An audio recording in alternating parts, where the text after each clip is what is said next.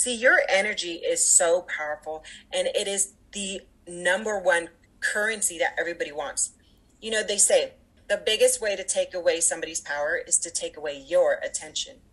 If you just take away your attention, or just don't even give somebody that attention, you know, give it to people who really deserve it, which are people that are providing that same energy back. It's a beautiful exchange. I know that the world is in a state of chaos and craziness. It always has since the beginning of time. And it takes a really strong, courageous, and bold person to stand up for themselves and stand up for what you believe and stand in your truth and your power, because nobody's going to do that for you. This is it. Actually, take a sip and grab a seat, 'cause this is it. Hi there. So I got convinced to put the Christmas tree and all the decorations up the day after Halloween, which, if you know me, is very not me. But my oldest wanted to surprise my youngest for when she came home from school, and honestly, her reaction was pretty spectacular, and it was all totally worth it. The tree has given me quite a bit of joy, actually. The lights are so pretty, and our dog, who we only got last year on Boxing Day, well, she's been using the bottom branches as a back scratcher, and, the whole thing is just really nice. I read something this week that said we shouldn't be shaming anyone for wanting to put their Christmas or holiday decorations up early, because for lots of people, the next few months are really dark, and if brightening up their life comes in the form of twinkle lights, then who are we to judge? It really made me change my perspective. Today, my guest is Helen Edwards. She and I talk a lot about how we were raised and why there shouldn't be one rigid rule that follows all the generations, because things change, and when we change with them, we grow. Imagine that, right? We recorded this back in the summer, and I'm so happy that it's finally come up on the posting schedule. Helen is a movement speaker, an event creator, a yogini, and an author of the book Nothing Sexier Than Freedom and Your Inner Evolution. Helen's signature talk, Protect the Throne, is kind of like a slap in the face, but in a good way. She teaches life skills, networking, and conscious behavior classes in shelters, and she has a background of working with children who have autism. It's Helen's dream to help women and men free themselves from other people's opinions, self-judgment, self-neglect, and provide them with the basic tools to work towards courage and self-love. Yes, please. This is Helen Edwards, actually. I have been quoting this line that Glennon Doyle wrote in her latest book like crazy. I'm saying it to everybody because it really resonated with me. And for some reason, when I was looking at, your bio and I was sort of doing some research on you, it popped back into my head. She was talking about being awestruck by someone. It ended up being a woman. It was actually her future wife, actually. And she was saying how it wasn't realistic to have this thought because she was already married to a man and she had kids. And she brushed it off by saying, maybe in a different life. Isn't that interesting? As if I had more than one. I wanted to just start with that because I wanted you to tell me a bit about Protect the Throne and how that came to be. Sure. Wow. Well, first of all, that's pretty interesting what you just said. Maybe in a different life. That resonates with me quite a bit with my book, Nothing Sexier Than Freedom, which is kind of where Protect the Throne developed. Just living a life, multiple experiences, all in one lifetime already before 40 was crazy to me. And I just kept jumping ship to ship to ship to ship and getting scrutinized for doing all these things outside the box. I mean, multiple things. I'm considered a multiple achiever, having so many titles and labels. And it's something that I just thought, well, if you have one life to live, I want to do everything I can and experience everything I can. I just didn't know I'd do it in such a short time. Right. So Protect the Throne kind of came with the latter part of the book, when I got into yoga, which was, the union of the mind, body, and soul or spirit. And I realized that what I was doing through my whole life, starting with a young age, is I learned how to protect myself. I learned very young about the mind and how to work it to my benefit. I just didn't know all the terminology behind it or the science thereof. And as I got older, I learned more about it. And I was like, oh my gosh, I've been doing this my whole life. Who knew that we already have it in us? We already have this protector in us. And Tony Robbins talks about it too, the warrior archetype. And the more I dove into it, I realized we all have a warrior down our lineage in our ancestry. That warrior is a part of our blood. It's part of our lifetime. It's part of our makeup, our biology, physiology. It's just in us to naturally want to survive. And in that, we have a part of us that is a warrior type. And that means, for me, protecting the throne, and I use that statement because there's so many people that are saying, I'm a queen, I'm a king. Mm. And I say, well, who protects that throne? Who, the queen and king? The warrior does. The warrior is the one that fights the front lines, that goes out there and battles the fights that need to be fought for you to survive and win. And I believe that's a part of all of us. You are so, confident and aware of all of, your characteristics, but obviously also following all these different things. And has that been hard for you? Because you said scrutinize. I feel like people are so judgy about those kinds of things that they want you to get in one lane and they just want you to stay there. Like, has that been difficult for you? It was really difficult at first. Even some of my own friends later on down the line were like, as they were settling into their one lane, started saying, well, what are you doing? Like, we're not young anymore. We can't be doing that.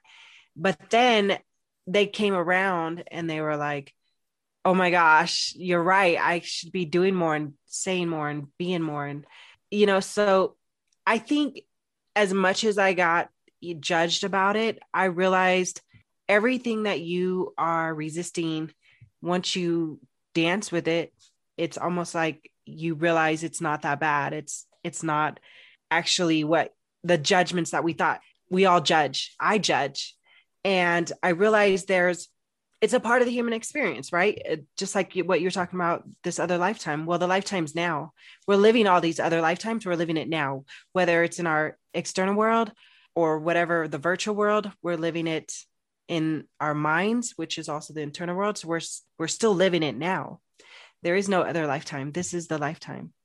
Right. And that is the thing that I'm really, I come up against. Obviously, we all do. I certainly did when I had kids. That changed everything for me, because all of a sudden I was like, oh, I'm not a, mortal being, or, like this is going to end at some point. And I've got these two people and I'm their person. And so I definitely felt it then. And I also have really felt it recently because I'm having a milestone birthday, and I'm certainly past over half my life living, I'm sure. Who knows what will happen, but I have thought that too, this is it, which is actually why I called the podcast. This is it actually, because this is actually it. And feeling stuck from time to time. And how do you get the best out of our one life? Like, how do we do that? Yeah, it's definitely a day-to-day conscious work. You never know. Well, some of us, like me, I deal with my own demons, I'll call them. So some days I don't know what I'm going to wake up like. My moods can be completely off the wall. It's this conscious awareness that you make the choice to say, I'm going to pull myself out of bed. I'm going to force myself out of bed. I'm going to push myself forward. Last night, I broke a fever at 2 a.m. this morning. This morning. All the same. Yeah, I know. So, and that was really unexpected, but my boyfriend kept saying, I should take you to the hospital. And I said, I'm holistic. I've been doing this my whole life. I'm going to fight it the way I know how. And I did, and it broke it. And I woke up and I feel 10 times better than I did last night. And I was really proud of myself. I was like, my success as far as being an author, coach, speaker, this is also just right up there. This is a success that I beat, the sickness that came upon me. And I used the same exact things that I use in all my work, the same that I did with my son, the same that I did in my relationships or getting out of bad relationships. I protected my throne. My mind, my body, my spirit, whatever it needs, I'm at the front lines and I'm ready. There's no, oh, I'll wait till I'm ready. No, I'm ready now. Let's do this. Yeah. So let's just all be warriors of our lives. Right? Maybe it sounds a little out there, but when I was listening to Helen speak about this one life we have and only looking to ourselves to fix it, change it, heal it, protect it, well, geez, it just makes so much sense. I've heard so many stories of people who just knew in their gut that something wasn't right in their body, but tests and doctors all told them that they were fine because they couldn't find anything. Yet the people kept pressing and pushing and basically forced a diagnosis and then actually saved their own lives. Here's a not so fun truth, but I'm going to tell you anyway. I also sometimes just feel like I'm waiting to be saved. Do you know what I mean? There's this great scene in Sex and the City where the girls are all having their breakfast, as usual, and Charlotte's incredibly hungover and not in the mood for their coffee talk about men. And she ends up flopping her head down on the table and she says, "I've been dating since I was 15. I'm exhausted. Where is he?" Okay, I totally get that, but not just about a life partner. I think it about work and money and vacations and the beach cottage I so desperately dream about. Like I've been doing all this life's work forever and I'm busting my butt, and where's my big payoff? But here's the thing. Warriors don't whine. Warriors get back up and keep going. If you listen to this podcast regularly, well, then you've definitely heard me talk about manifesting, probably to a possibly annoying degree. Sorry about that, but also not really sorry, because I tell stories about what I know, and I definitely know that manifesting is a thing. The funny part of this is, even though I know it, I also forget all the time. Well, I don't actually forget. I doubt. Things have been tough this year for so many people, and my stuff is different than your stuff, and neither one is harder or more important than the other. But when we're sitting thick in the mud, it's easy to think the universe has abandoned us. It's really hard to come up with good and high vibrational thoughts when we're down and low. But, and this is going to be super irritating, that's where the magic is. I find myself saying, well, until I have this or when I have this, and I've got my vision board, and there's something so beautiful about when I can actually pull something off my vision board because I've accomplished it. But then there's all these other things that I think have to go in a line, there's a lineage to them, and that's just not the case. Like, why can't I pinball all over my vision board and just, accomplish all the things? That's what I think the goal should be for everybody. Yeah, I've had vision boards for over a decade now, and I actually have now a vision board and a vision book. My vision book is what I travel with, so it goes with me everywhere. If I'm going to a meeting, if I'm going on a weekend adventure, I have my vision book. It's something I could just keep recalling in my mind, because the mind, you can train the mind. That is what is so powerful about the human experience, is that the mind can be trained and it can be retrained. It can be broken down and then, renewed multiple times over. It's so powerful.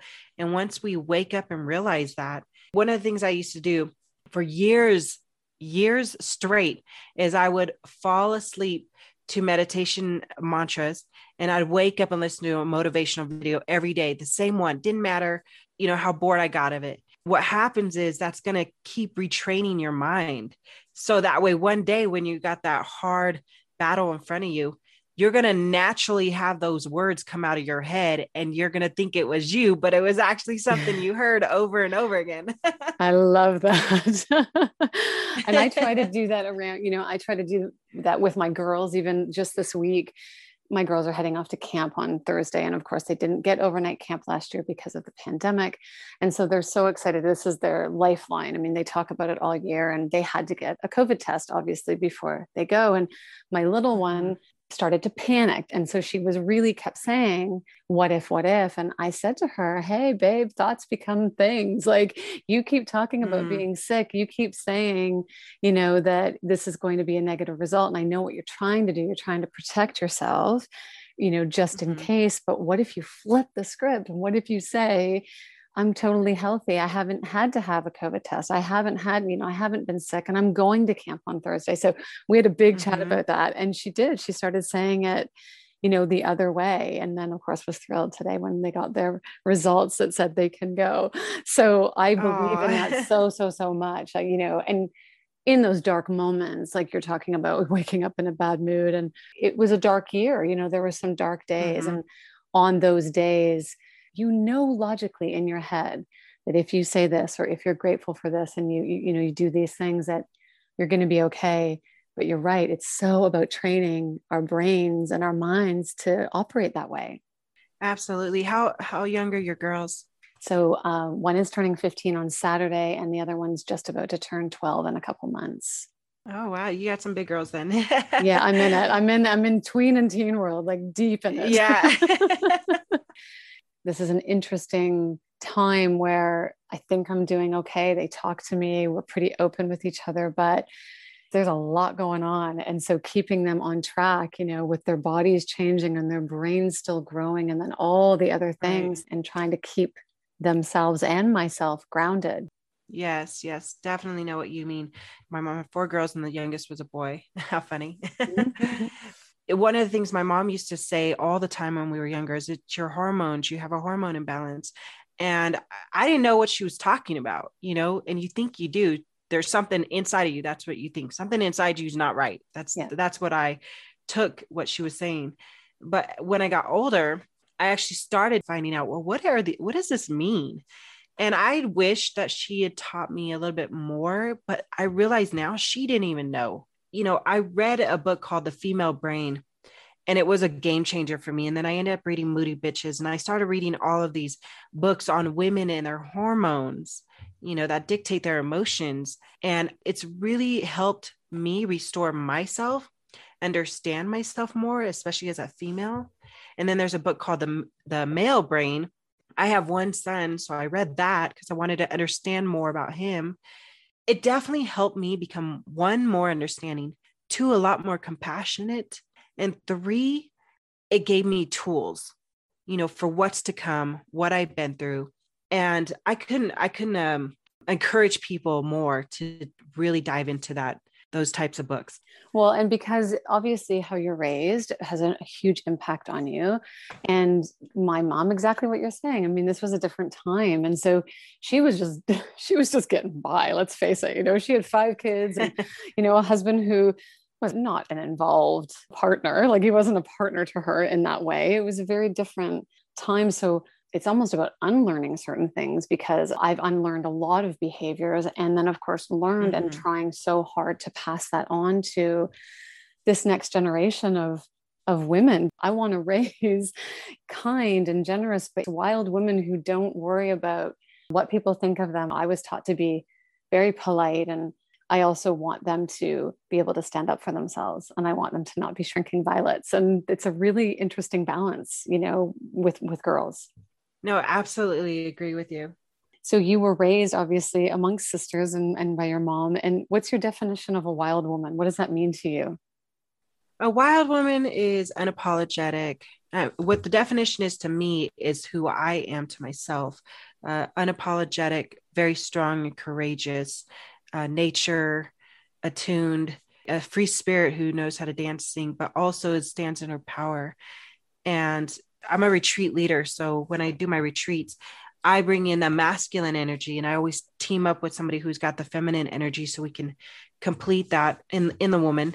And one of the things that I bring to the table is ceremony, dance, tribal, a lot of force to bring out the courage of a warrior within the woman. So that's what I like to bring to the table as far as the wild woman essence goes on my part.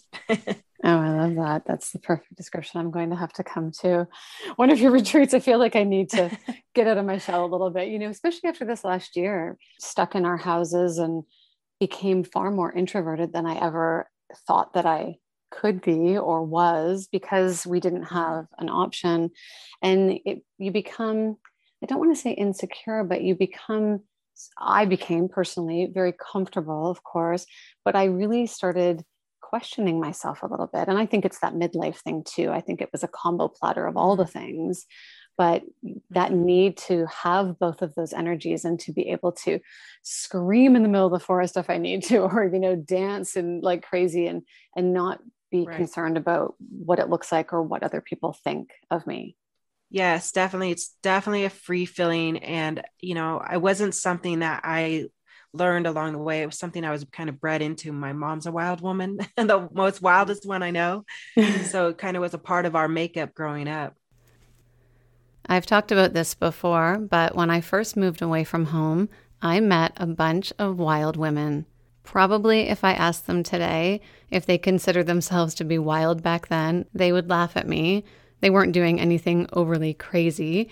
We all worked at the same restaurant and wore mostly the same type of clothing, and no one had outrageous hairstyles. But that's not what makes you a wild woman, as I would soon learn.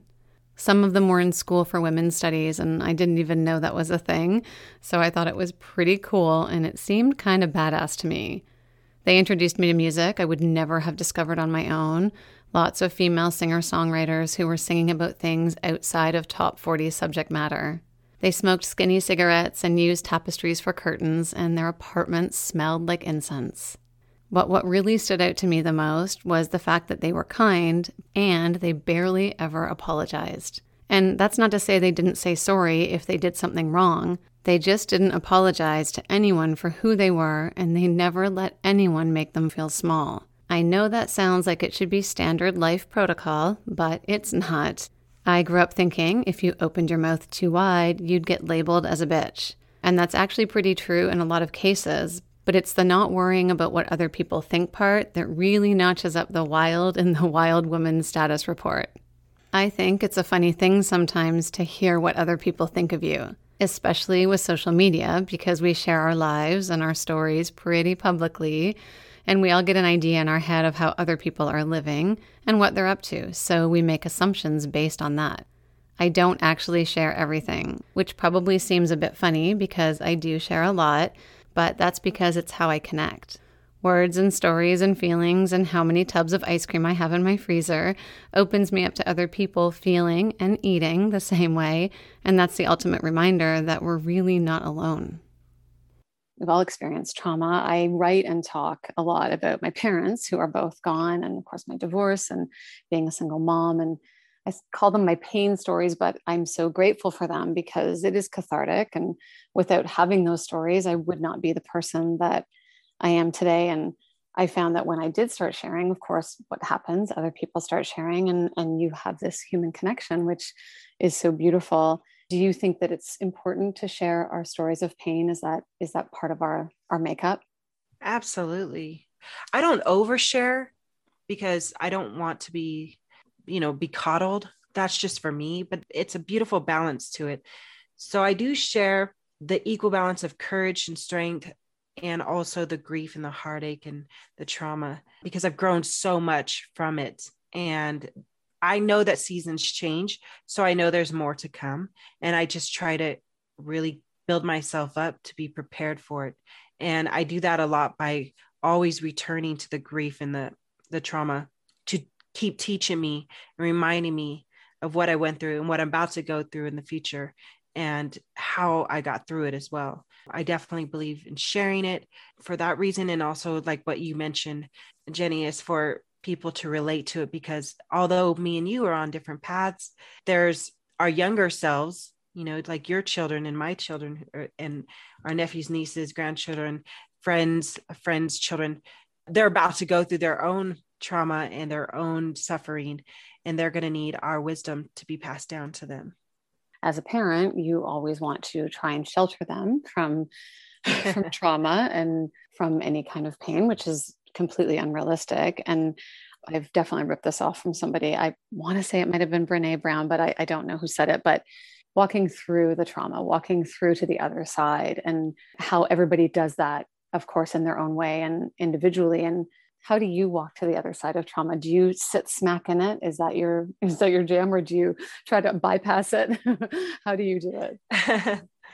No, I definitely sit in it and observe it in a way. Mm-hmm. For example, when I went through the grief of my brother's suicide a few years ago, it was very unexpected. And I saw my whole family just kind of fall. I mean, for good reason. They were devastated and heartbroken. And although I was also feeling the same, there was a part of me that was very conscious of how the emotions can very quickly be self-destructive. Mm-hmm. And I wanted to take care of myself and also be strong enough to help my family, because I could see their strength wasn't where mine was. And that's okay. That's how we support each other. If one of us has more strength and more courage at the time, we should be there to lend a hand to our fellow friends and family, right? And the people that we love. I sit in my grief. I work through it. I observe it. It's weird. I try to have these outer body experiences to kind of see me from a distance, see this like human experience, what this human is going through. not always like, how can I help? How can I fix? More like, where can I learn something from whatever I'm going through on a day-to-day basis with this? I kind of have like a science and a spiritual part of me. So I like to pull out, what's the spiritual aspect of this? What's the science part of this? That's just kind of how I dissect it. Just always been like that my whole life. And I think that has been a major part of why I am such a strong and powerful vessel to go on and help other people. Having that balance is, I think that's the greatest gift. For sure. If I asked you to tell me a defining moment, what would you say it was? I think there's so many. There's Good. so many. Because there's always this moment where I wake up and I go, oh my goodness, this, like what you said, this is it. Actually, this is it. I'll tell you a recent one I had. It was last year, actually, during the pandemic. And I saw so many people fall, so many people crumble. It was really heartbreaking for me to see. I'm from Phoenix, Arizona, big city, loved it. I was there for 16 years. And when I saw my own friends, people that I looked up to, start to just cave in, and people are getting ugly online with each other. And I couldn't be around all this energy. I'm a believer of freedom. I've broken away from all my attachments, and I realized it was a defining moment for me to step into that once more.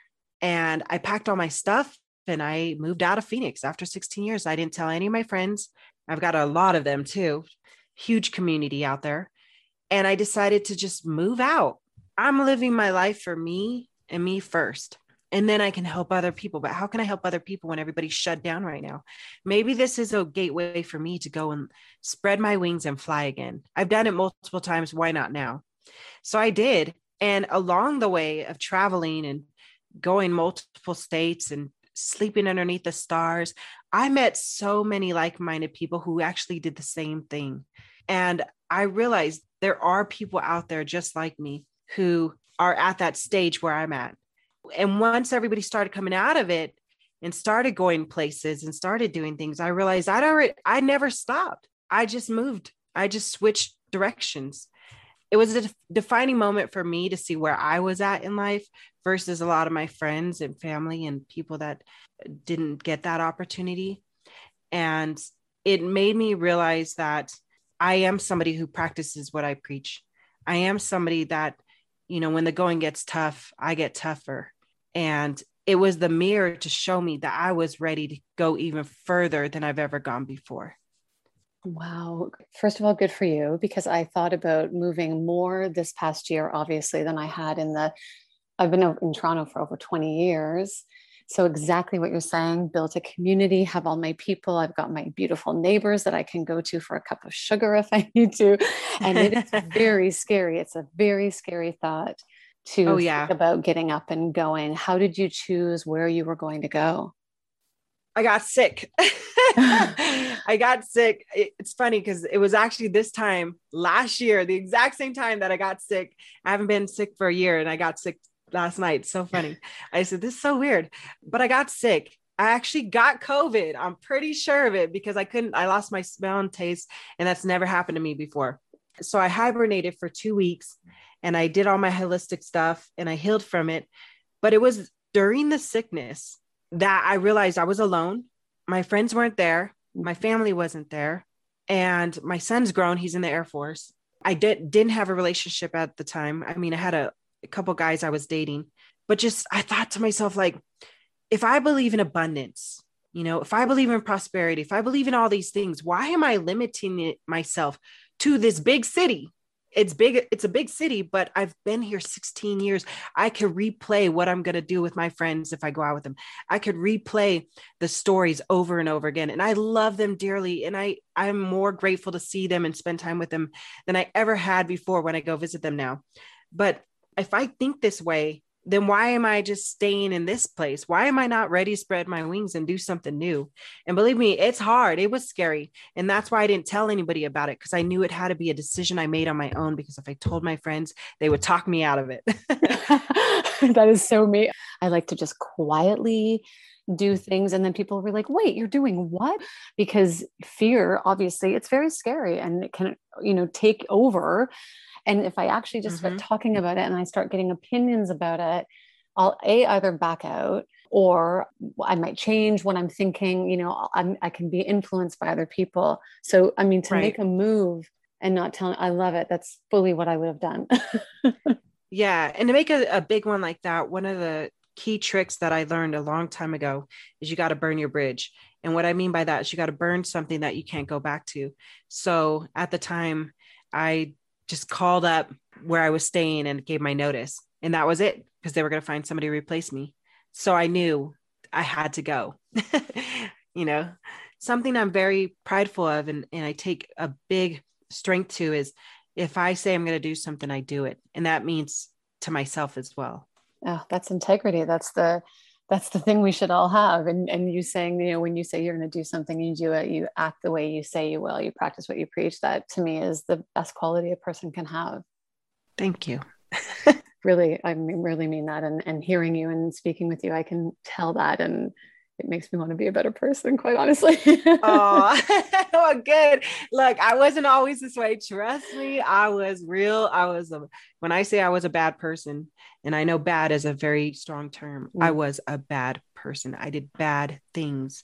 I know my own son, who I'm writing a book with now, I know he's going to have trauma. We've talked about it. And I know a lot of people say they don't regret stuff, but I really regret, leaving my son at a young age. But through grief and suffering and wanting and yearning to be a better person, whatever you want, whatever you put out there, you will attract.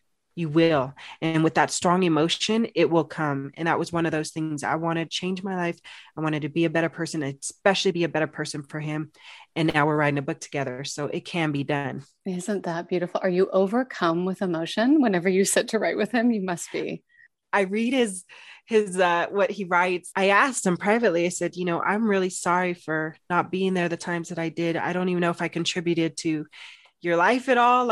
And he said, what? Are you kidding me, Mom? You were there and you did as much as you could. And he said, the one thing I got from you that helps me the most in life is you used to always say, feel the fear and do it anyways.